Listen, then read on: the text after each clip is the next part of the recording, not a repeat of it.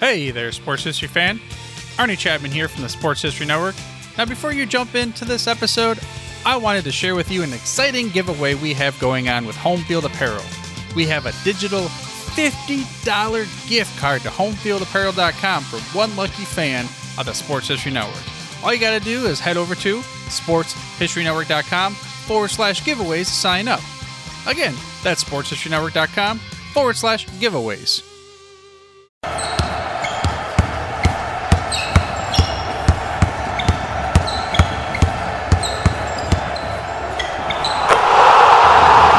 This is Basketball History 101 with Rick Loiza.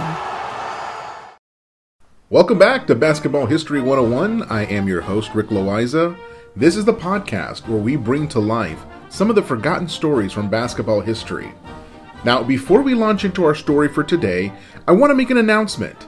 The Basketball History 101 podcast is joining the Sports History Network.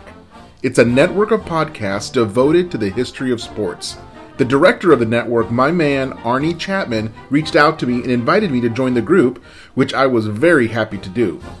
You can go to sportshistorynetwork.com to find out more about the network and its collection of podcasts.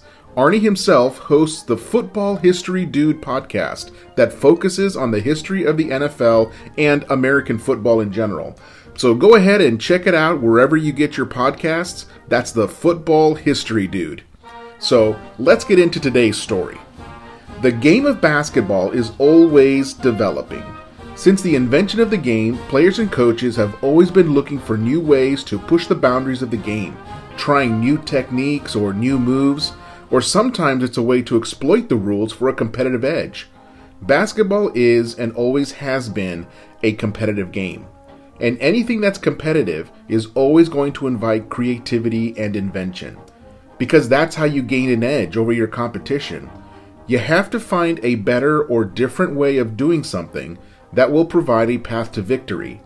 Like the saying goes, if you are doing the exact same thing as everyone else, then you will be no better than everyone else. So let's take a look at the one-handed jump shot as an example. It was invented as a way to produce a high volume of shots. Up until the 1930s, the two-handed set shot was the proper way to take a shot, but it resulted in college teams scoring in the 30s or in the low 40s.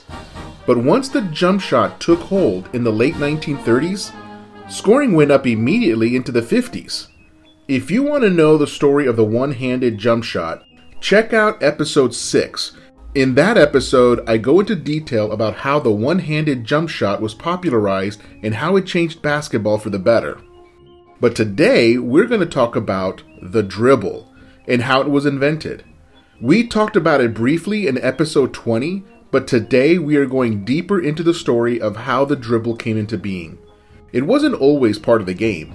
When Dr. Naismith invented the game of basketball, he had not conceived of the dribble. His original 13 rules of the game stipulated that you could not run with the ball, like in American football or rugby. The ball was only supposed to move around the court by a pass.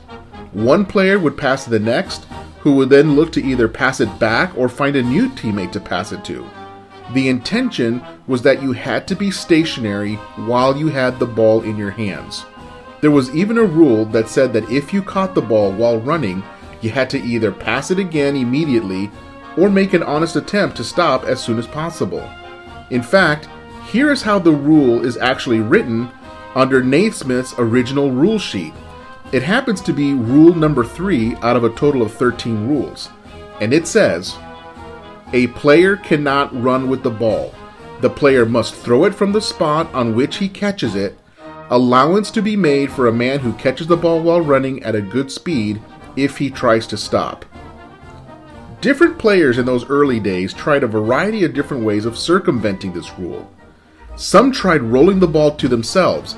Basically, if they had a defender on them, they would roll the ball a short distance like it was a bowling ball, and then race their defender to pick it up again, but hopefully in a more advantageous position to either shoot it or pass it again. Or they would bounce the ball a short distance away and then race and catch the ball before it bounced a second time. Essentially, it was just one dribble before you had to grab the ball. It was really just a way to get away from the defender and give yourself enough time to make your next move. Or the funniest of all was that some guys would tap the ball into the air and keep tapping it up while they moved around the court. It looked like a one-man game of hot potato. They would run down the court with the ball only inches above their open hand as they would continuously tap it up. Eventually, a rule was made that when you tap the ball had to go above your head. This made the maneuver harder for players, which is what the intention of that rule was. People didn't like the tapping technique, so they needed to do something to reduce it. In one sense, it was like the Wild West out there. People were coming up with all kinds of ways to creatively move around the court with the ball without breaking the letter of the law. The original rules of basketball were 13 rules, typewritten on a single sheet of paper. If you look at the NBA rulebook today, it's like a large dictionary in size. And that's because over time, rules needed further and further clarification. New situations required new sets of rules to govern them.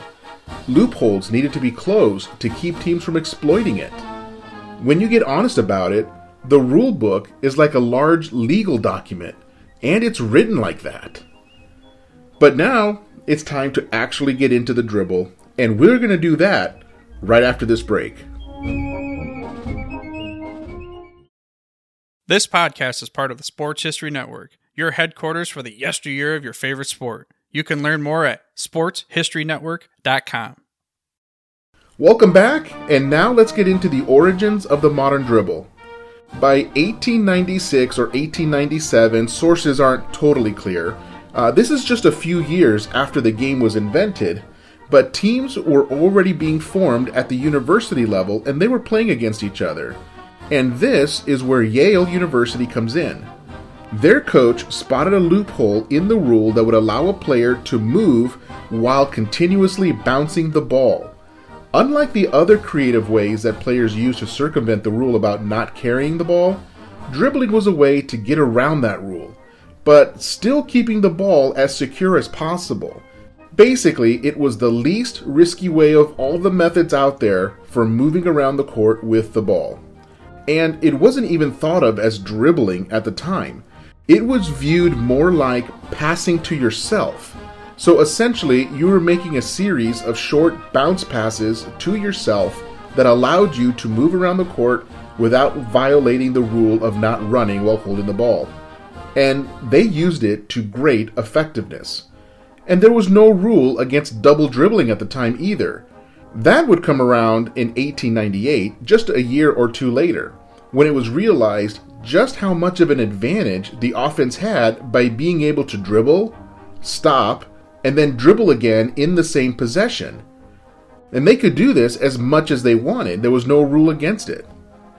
In some places, a rule was made that you could only bounce the ball once, and then you had to either pass or shoot.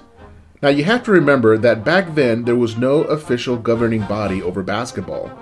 Different leagues had different rules. There were always some people that tried to make their case by appealing to Dr. Naismith. After all, he invented the game. But despite whatever opinions he had about how the game was changing, even his words didn't carry that much weight because, again, there was no one to enforce these rules. Different parts of the country were doing it differently. Standardization would come later. But the other tricky thing about dribbling back then was that the basketball had laces on it, like in American football. The laces made it so that you wanted to avoid bouncing the ball with the laces down because that would make contact with the floor and cause the ball to bounce off in some random direction. As much as possible, you wanted to bounce the ball with the laces on the side or even with the laces on the top so that you would get a more consistent bounce. Most leagues and organizations began to adopt the dribble as part of the regular playing of basketball, but not without some resistance. Even though the game was only 8 or 9 years old, there was already a new school versus old school feel to the environment. There were those that wanted to see the game develop and grow and move into new directions. They wanted to see the game changed in order to make the game better. But then there were others who wanted to keep the game exactly as Dr. Naismith had envisioned it. They didn't want to change it. They wanted to keep it true to Dr. Naismith's vision. They didn't want to change it at all. Thankfully, the dribble was adopted into the game as the new school won that battle. But the rules about dribbling still took a long time to become consistent. It wasn't until around 1929 that the dribbling rules were finally standardized and governed in pretty much the exact same way as we have today. You can dribble as much as you want, using only one hand at a time, and no double dribbling. Of course, the minutiae of the rules on dribbling gets much more detailed than that, but these are the hallmarks of modern dribbling. And just like any other skill like shooting or passing, there are some players who are simply better at it than others. It has become, in my opinion, the most fundamental skill in basketball. As a coach for 7 and 8-year-old basketball players, the skill we work on the most in practice is dribbling. So I wanted to take a moment to go over some of the best dribblers in history. Now, I just want to clarify, this isn't my list. This is a list that came up by a website called The Sportster, who was trying to rank the top dribblers in the country. Now, here is their top 10, and this comes from a few years back, but of all the lists I looked at, it was one of the few that went all the way back to before the 1980s. So here goes, and we're going to do this starting with number 10, and again, this is their list, but I think it's a pretty good one. Number 10, Jamal Crawford. Number 9, Earl the Pearl Monroe. Number 8, Kyrie Irving. Number 7, Chris Paul. Number 6, Bob Cousy. Number 5, Jason White Chocolate Williams. Number 4, Isaiah Thomas, the good one that played for the Pistons. Number 3, Allen Iverson. Number 2, Tim Hardaway. And at number 1, Pistol Pete Maravich. I imagine that if we had to do that list today, we would have to include Steph Curry somewhere in there in the top 10, meaning that one of the players I just named would have to drop out of that list. But of course, these types of lists can be debated all day long, and I have no problem if your list is different from mine. Remember, this list wasn't even my list, but I think it's a good place to start for some friendly debate. And I think that's what makes basketball so much fun, is sometimes it's the debating and the talking about which player was the best at this, or who was the best pure shooter, who was the best shot blocker, who was the best on-ball defender. That's the real fun when I get together with friends who love basketball as much as I do. But this list that I've just given you only includes the players that played in the NBA. As a fan of basketball history, I have to bring up two other players, Marquez Haynes and Curly Neal, who both did their work with the Harlem Globetrotters.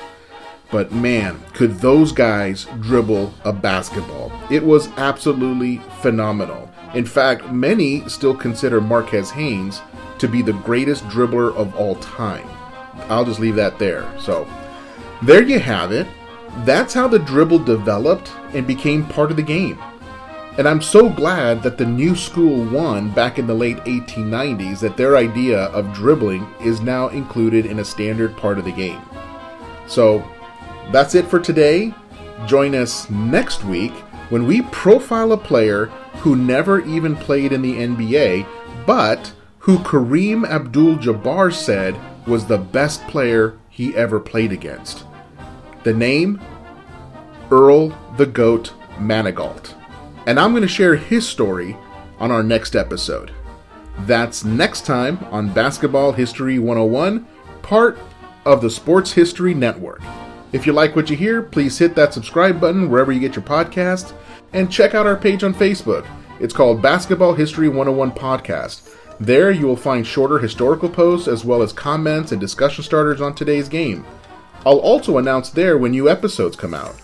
I want to thank my producer and editor, Jacob Loaiza. Join us each week as we continue to mine the history of basketball for more great stories from the past. And don't forget to check out sportshistorynetwork.com for more information on my podcast and the rest of the podcasts in our network. Take care, and see you soon.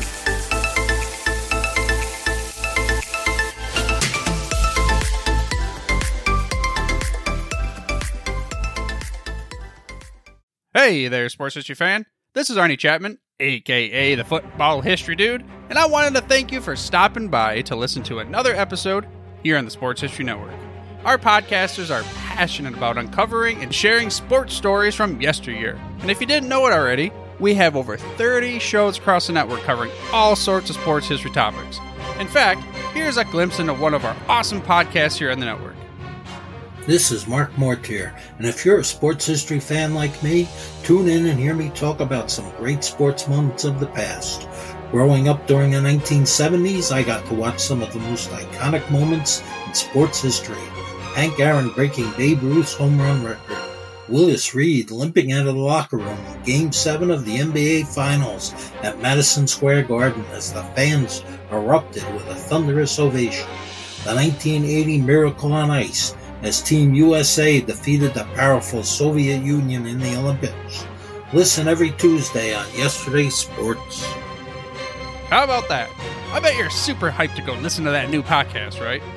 Well, to learn about this show and all the other podcasts on the network, head over to sportshistorynetwork.com/podcast. Again, that's sportshistorynetwork.com/podcast.